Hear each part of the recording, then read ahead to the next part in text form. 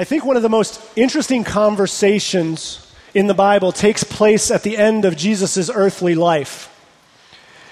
It may be the last intimate personal conversation he has with anyone prior to his crucifixion. It's the conversation that Jesus has with Pontius Pilate, the Roman governor of Palestine. It's a conversation that highlights two very different men with two very different and opposing agendas. When you hear Pontius Pilate speak, you get the idea of the sense of a man who's agitated. He's upset because you have this sense that he feels like he's caught in the middle of this religious dispute among Jews. You can hear it in his agitated response, in his questions, in his cynicism, in his sarcasm. And in Jesus, you hear something different. In Jesus, however, you hear a man who is presenting to Pilate who he actually is. In all four Gospels, we read of this conversation between Jesus and Pilate, but this morning I'd like us to focus on how John presents it in his Gospel. In John's Gospel, he tells us of this conversation, and right before this, John tells us that Jesus had been arrested, that he had been brought before Caiaphas the high priest, and Caiaphas asks him questions, and then the Jewish leaders take Jesus from Caiaphas to the Roman governor's palace. Pilate, the Roman governor, comes from a conversation with the Jewish leaders, comes back into the palace, and we pick up the story in John 18, beginning in verse 33, and this is what John writes. Pilate then went back inside the palace, summoned Jesus, and asked him, "Are you the king of the Jews?" "Is that your own idea?" Jesus asked, "or did others talk to you about me?" "Am I a Jew?" Pilate replied. "Your own people and chief priests handed you over to me. What is it you have done?" Jesus said, "My kingdom is not of this world. If it were, my servants would fight to prevent my arrest by the Jewish leaders. But now my kingdom is from another place." "You are a king then," said Pilate. Jesus answered, "You say that I am a king. In fact, the reason I was born and came into the world is to testify to the truth. Everyone on the side of truth listens to me." "What is truth?" retorted Pilate. What is truth? In that question, a rhetorical question, likely a rhetorical question at best, Pilate doesn't want an answer. Pilate's not looking for what Jesus is going to say in response to him. Pilate is making a statement. Pilate is saying, what is truth? What is true for you may not be true for me. What you say is truth probably isn't truth at all because your truth is not my truth. Truth is relative.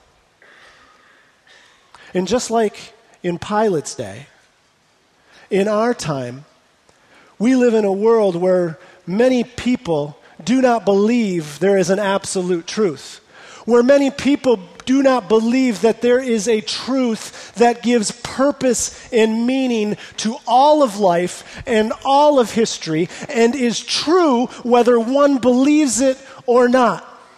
We live in a world where most people believe that truth is relative.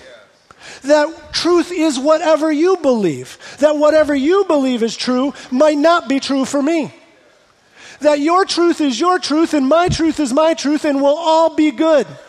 Where an individual person or culture has their own truth and any one of those truths can be true. Where one can say Jesus is Lord, another can say Allah is Lord, a third can say I am Lord, and all can be right. Because everything and all truth is relative. There is no absolute truth.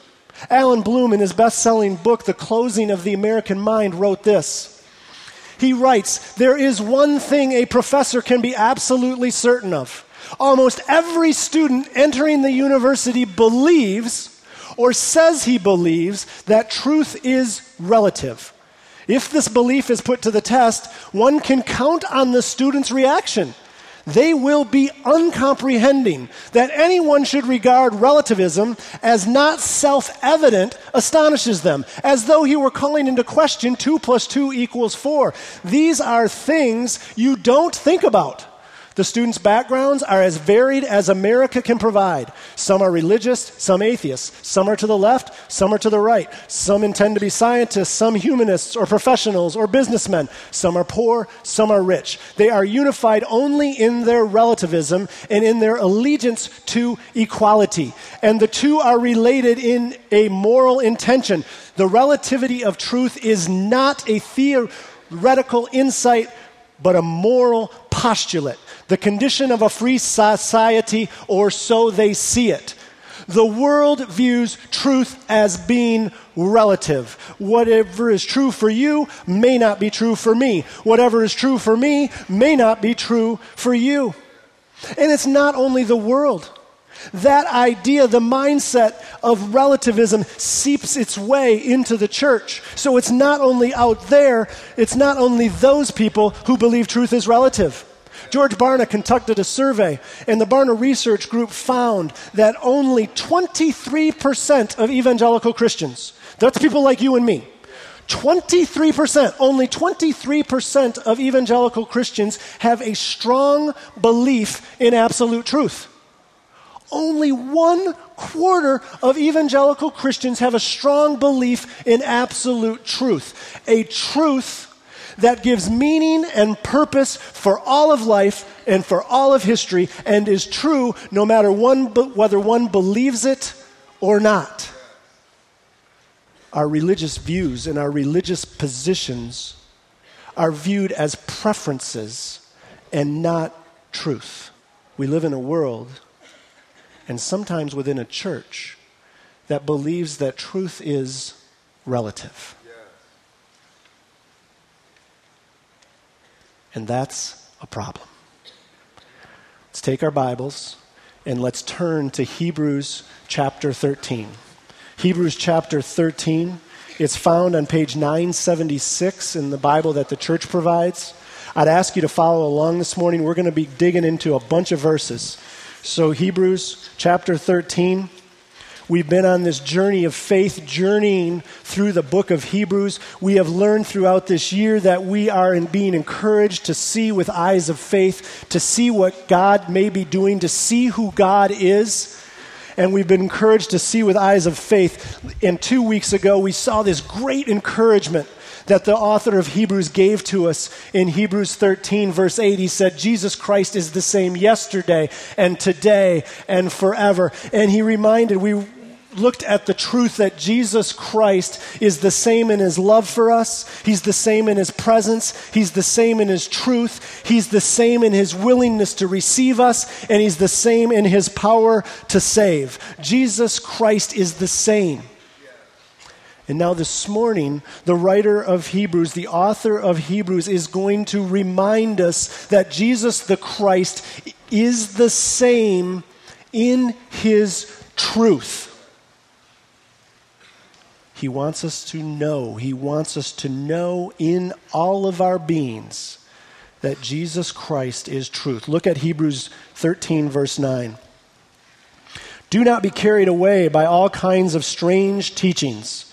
It is good for our hearts to be strengthened by grace, not by eating ceremonial foods, which is of no benefit to those who do so. We've been told in verse 8 that Jesus Christ is the same yesterday and today and forever. And now here in verse 9, the very next verse, we're told, the author tells us, do not be carried away by any kind of strange teachings. Strange teachings here has the idea of teachings that are foreign to the truth. Teachings that are false. The author says, do not be carried away by any kinds and all kinds of false teachings. Know the truth. The author of Hebrews is concerned that his readers are going to be carried away by false teaching. He's concerned that they are going to follow false teaching and that they are not going to pursue the truth. Now, although his Hebrew audience at the time this was written knew exactly what he was talking about, We're not exactly sure what he was talking about, but we know he's referring to foods, and it's likely he's referring to clean and unclean foods and the ceremonial use of those foods. You see, the foods were used by the people within the ceremonies, within the temple ceremonies, in order for the people, for the worshiper, to present themselves pure and righteous before God. The foods were used in order for the individual, the worshiper, to be accepted by God. So whatever the nature of these ceremonial foods, it's clear that the author is saying these ceremonial foods are of no use to you because they take you away from the truth. They take you away from the truth that God gives us his grace through Jesus Christ. So stay with the truth. Don't be carried away by all kinds of strange teachings. That's why this verse comes right after verse 8. The author of Hebrews tells us that Jesus Christ is the same. Jesus Christ remains solid, steady, unchanging. The author says, stay away from that which is false. Stay away from that which is not true and pursue the truth that Jesus Christ is the same. Now, it's more than that. It's more than Jesus Christ is just the same. That's important. This is Roman numeral 1 if you are taking notes. Roman numeral 1, if you are taking notes, is Jesus Christ is truth. He's not just the same. Jesus Christ is truth. Now, I'm going to put on my lawyer hat this morning, and we are going to walk together through an argument that establishes Jesus Christ as truth. So take your Bible and turn back to John 18. Turn back to John 18. This is the story of the conversation between Jesus and Pilate. It's found on page 879 in the Bible that the church gives. Now look, John 18, look at verse 37. Listen again to what Jesus said to Pilate. You say that I am a king. In fact, the reason I was born and came into the world is to testify to the truth. Everyone on the side of truth listens to me. Jesus tells Pilate that the reason he was born was to testify to truth. He also tells Pilate that everyone on the side of truth listens to him. How does he testify to the truth? How does Jesus testify to the truth? Well, the writer of Hebrews has already given us a clue. He's already given us the first leg of the argument of how Jesus testifies to the truth. Look what he writes in Hebrews chapter 1, first verse, right out of the gate. This is what the author writes. In the past, God spoke to our ancestors through the prophets at many times and in various ways. But in these last days, he has spoken to us by his Son. Who's his Son? Good, you're with me. Whom he appointed heir of all things, and through whom also he made the universe. The Son, Jesus, is the radiance of God's glory and the exact representation of his being, sustaining all things by his powerful word. After he had provided purification for sins, he sat down at the right hand of the majesty in heaven. Jesus Christ testifies to the truth because Jesus Christ is the truth. Look at the things that he's done. He's appointed heir of all things. He's made the universe. The Son is the radiance of God's glory. He's the exact representation of God's being, sustaining all things by his powerful word. Remember that statement. He sustains all things by his powerful word. You want to know truth? Do you want to really know truth? Do you want to know a truth that gives meaning and purpose to all of life and all of history and is true whether one believes it or not? That truth is Jesus Christ. Jesus Christ is truth. And truth, because Jesus Christ is truth, truth is knowable. Truth is not just a proposition or an idea. Truth is actually a person. And because truth is a person, truth is knowable. Now, Jesus makes many incredible statements to us in the Word of God. There are many times Jesus makes statements, and many of these statements that Jesus makes, in all honesty, are completely ridiculous if they're not true. Many of Jesus' statements, literally, they're crazy. They are ridiculous statements if they're not true. Turn back just a couple pages to John 14. John 14, page 875. Jesus here in John 14 is eating his last meal with his disciples, and he's telling his disciples that he's going to go away. But if he goes away, he's going to make a place for them, and he's going to come back and get them, so don't worry. Pick it up in verse 5. Thomas said to him, Lord, we don't know where you're going, so how can we know the way? Jesus answered, I am the way and the truth and the life. No one comes to the Father except through me. What did he just say? Now, I think a lot of us are church people. We've grown in church. We read this verse, and we just kind of gloss right over and say, yeah, sure. Jesus says, I'm the way, I'm the truth, I'm the life. Do you realize what he has just said? If this is not true, this is a completely ridiculous statement. Jesus says, I am the way, I am the truth, and I am the life. Here, Jesus is not just claiming to speak the truth, he is claiming to be truth. Look at how this writer puts it in Crisis of Belief, his book, Stephen Neal. He says, this does not mean that Jesus was stating a number of good and true ideas. It means that in him, the total structure, the inmost reality of the universe was for the first time and forever disclosed. Look at this quote. Jesus is depicted as the one in whom is manifested the creator of the universe, the fullest disclosure of the character and the person of God, the focal point of all that God has been doing in history, the chief personality in God's creation of the world, the ruler of natural forces, the watershed of human destiny, and the only path to the presence of God. And look at this second part. Focus on this. Jesus is portrayed not simply as the greatest teacher, but as the foundation of all teaching, the truth itself. Jesus says, I am the truth. Now let's continue to build our argument. Turn back some more. Turn back to John chapter 1. The first verse of the book of John. The first thing that John writes down in his representation of Jesus and Jesus' life. Remember now, in John 18, we looked at Jesus and his conversation with Pilate. We just read in John 14, Jesus' claim to be truth. Now here in John 1, the opening chapter of the Gospel of John, John speaks of Jesus as the Word. Now, whenever you hear the word, as I read these verses, think about Jesus. Verse 1.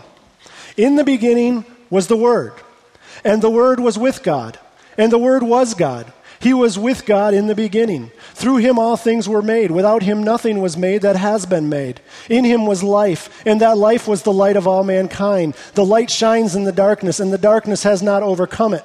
Jump down to verse 14.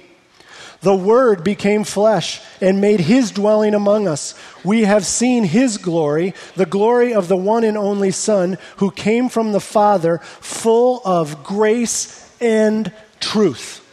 The Word, Jesus Christ, was in the beginning, was with God, and was God. And the Word, Jesus Christ, was God. And the Word became flesh and lived among us. Now, interestingly, the Greek word logos, that is translated here word, can also be translated reason. And the Greeks associated reason with divinity. So now let's mess with the translation of this verse a little bit and listen to how it reads if reason is the translation of logos. In the beginning was reason. And reason was with God, and reason was God. He was with God in the beginning. Through him all things were made. Without him nothing was made that has been made. In him was life, and that life was the light of all mankind. The light shines in the darkness, and the darkness has not overcome it. Down to verse 14. Reason became flesh and made his dwelling among us. We have seen his glory and the glory of the one and only Son who came from the Father, full of grace and truth. I love this stuff. You cannot make this stuff up. You cannot create this argument. God, through the writer John, lays out this incredible argument that Jesus himself is truth. Look at what he says. The Word is Jesus, the Word is God, so Jesus is God. And the Word is also translated reason, so Jesus is reason. Jesus is truth. In commenting on this passage, the sometimes controversial theologian William Barclay wrote this: Jesus is the expression of the mind of God. It is as if John said to the Greeks, for the last 6 centuries you have been speaking about the mind of God in the universe. If you want to see what the mind of God is, look at Jesus Christ. Here, full displayed, is that mind of God about which you have always been thinking and talking. The Logos, the Word, reason, has become flesh. The mind of God has become a person. It is one of the great ironies of history that when Pilate asked Jesus, "What is truth?"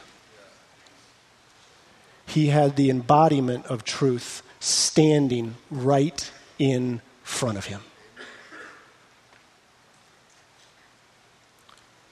But Jesus isn't standing right in front of us. Jesus isn't right in front of us this morning, so what is it that we're supposed to do? Even though Jesus is truth, truth is not only personified and embodied in Jesus, truth is also embodied and presented in the Word of God.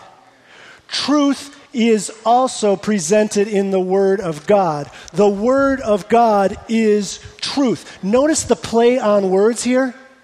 Jesus is the Word of God, and we call this book, the book that is in my hands, the book that many of you are holding on to now, the Word of God. These are God's spoken words put down onto paper to invest in our lives and to speak truth to us. So the first Roman numeral point, the first argument is Jesus is truth. Roman numeral number 2 is God's Word is truth. The Bible is the spoken word of God written so that we can know truth. Jesus says as much in a prayer that he prays for his disciples and for us. Turn to John 17. Turn to John 17. Page 878. In John 17, Jesus is praying a prayer following his last meal with his disciples. Let's pick up the prayer, John 17, verse 15. My prayer is not that you, my heavenly Father, not that you, God, would take them out of the world, but that you would protect them from the evil one. They are not of the world, even as I am not of it. Sanctify them by the truth. Your word is truth. Jesus says God's word is truth. This book that we have does not contain merely the words of men. This morning we have read passages that John wrote down. John is speaking his words. We've read passages from the author of Hebrews. The author of Hebrews is speaking his words, but it is not their word alone. Ultimately, it is the word of God spoken to us through these writers. And we believe that this is the Word of God and that by inspiration, the Bible is an authoritative deposit of the Word, of God's Word, for all time. This is how the Apostle Paul puts it in 2 Timothy. He writes, all Scripture is God-breathed. All Scripture is out of the mouth of God, is God-breathed, and is useful for teaching, rebuking, correcting, and training in righteousness, so that the servant of God may be thoroughly equipped for every good work. The Bible is the Word of God, so the Bible is truth. What we hold in our hands, this book, is truth. Because Jesus is truth, and the Word of God is truth, we have truth. Now let's wrap this up. Turn back to Hebrews chapter 13. Hebrews 13, page 879. In our text this morning, the author of Hebrews is encouraging us to remember that there is truth. There is absolute truth. Jesus is truth. And he warns us not to be carried away by all kinds of false teachings. But what is the particular truth that he wants us to recognize this morning? Yes, he wants us to know Jesus is truth. But there is a particular truth that he wants us to know this morning. Look again at verse 9. Do not be carried away by all kinds of strange teachings. It is good for our hearts to be strengthened by grace, not by eating ceremonial foods, which is of no benefit to those who do so. Remember, the new Hebrew Christians were turning back to Jewish food rituals. And there's many of these new Hebrew Christians who are considering turning back to these food rituals, trying to seek God's righteousness, trying to be declared righteous before God, trying to be acceptable before God. So they present their food, these ceremonial foods, and the author says, no, there is no ceremonial food that is going to make you right before God. It's grace. It's grace that makes you right before God. Now we think to ourselves, well, how does this apply to us? Because we don't deal in ceremonial foods. We don't talk about clean foods or unclean foods. We don't have ceremonial foods in our worship. But this is an issue for us as well. It's not the ceremonial foods at the temple altar, but we have our own foods. We have our own strange teachings. We have our own false teachings that we focus on. In the context of this verse, the false teaching that we tend to focus on is any kind of teaching that requires us to do something other than or in addition to believing in Jesus Christ to receive righteousness and God's approval. It's any teaching that calls for ritual, method, or accomplishment in order to seek God's righteousness and God's approval. This issue is the issue that regards and remains with almost every belief system and religion in the world. It is the idea that if I am good enough, if I do enough good, God will declare me righteous and will see me as accepted before Him. This is the false teaching that many people deal with. This is a false teaching that even seeps its way into Calvary Church. That if I just do enough good, God will be pleased with me, and God will accept me, and I will receive eternal life.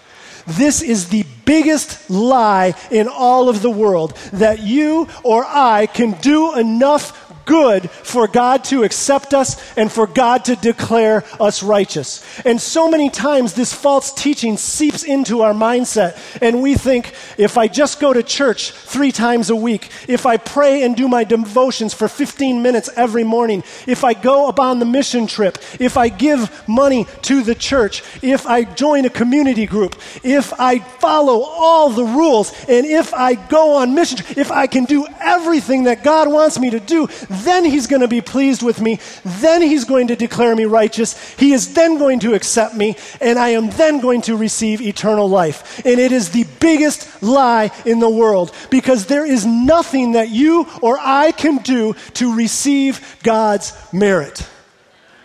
There is nothing that we can do. And the problem with pursuing those things is we end up making them our Jesus instead of things that lead us towards Jesus. What does the author say? The author says, no, don't pursue those good things in thinking that they're going to be your Jesus. They're never going to be enough. The author says, on the other hand, it is good for the heart to be strengthened by grace.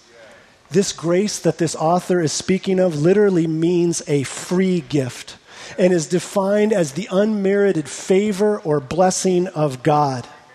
Where do we find this grace? Where do we find this unmerited favor or blessing of God? The author tells us in verse 10. He says we find it at an altar. We find this grace at an altar. But this is a different altar than the altar that was in the temple that received the sacrifices of the animals. This altar is not the altar in the temple. Our sacrifice is Jesus Christ. And the altar is not in the temple. The altar is right here. This is the altar of Jesus Christ.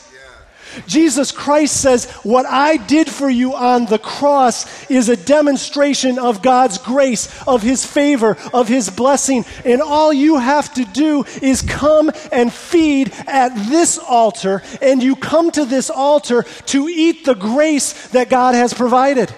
You come to this altar to receive love and forgiveness and acceptance. You see, when we pursue all this good stuff, all it does ultimately sometimes is produce guilt and failure. I just feel like I can't do enough.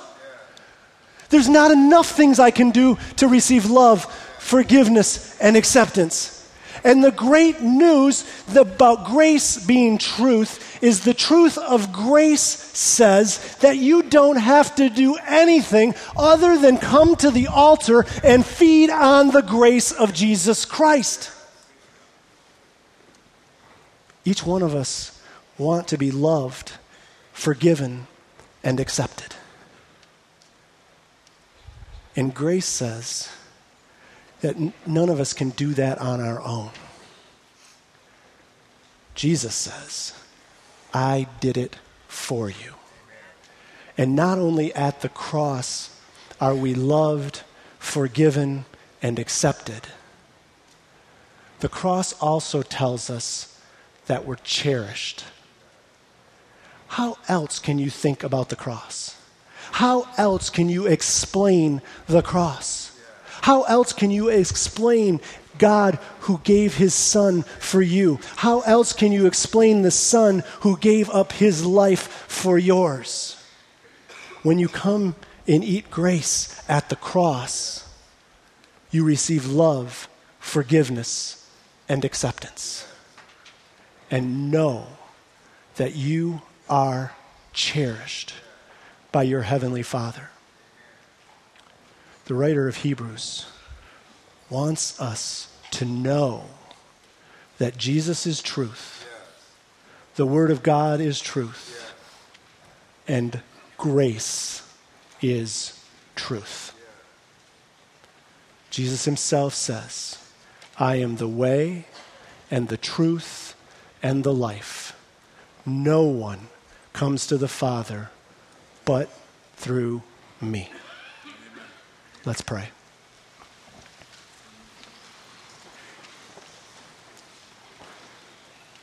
Our gracious Heavenly Father, we live in a world that believes that truth is relative, that what may be true for one may not be truth for another. Lord, I pray that you would give each one of us the eyes of faith to see that truth is absolute, that there is a truth that gives purpose and meaning to all of life and all of history and is true whether one believes it or not. And we proclaim together before you, our Heavenly Father, that Jesus Christ is that truth. And that you have given us your word, this Bible, which is also truth. And Lord, we thank you that grace is truth. So Lord, if there are any here this morning who are struggling, trying to do good, to receive your acceptance. I pray, Lord, that you would remind them that all they have to do is eat at the altar of the cross, where your grace is full and free. And Lord, I pray that in that you would help each one of us to be followers of Jesus and him alone. It's in his name we pray. Amen.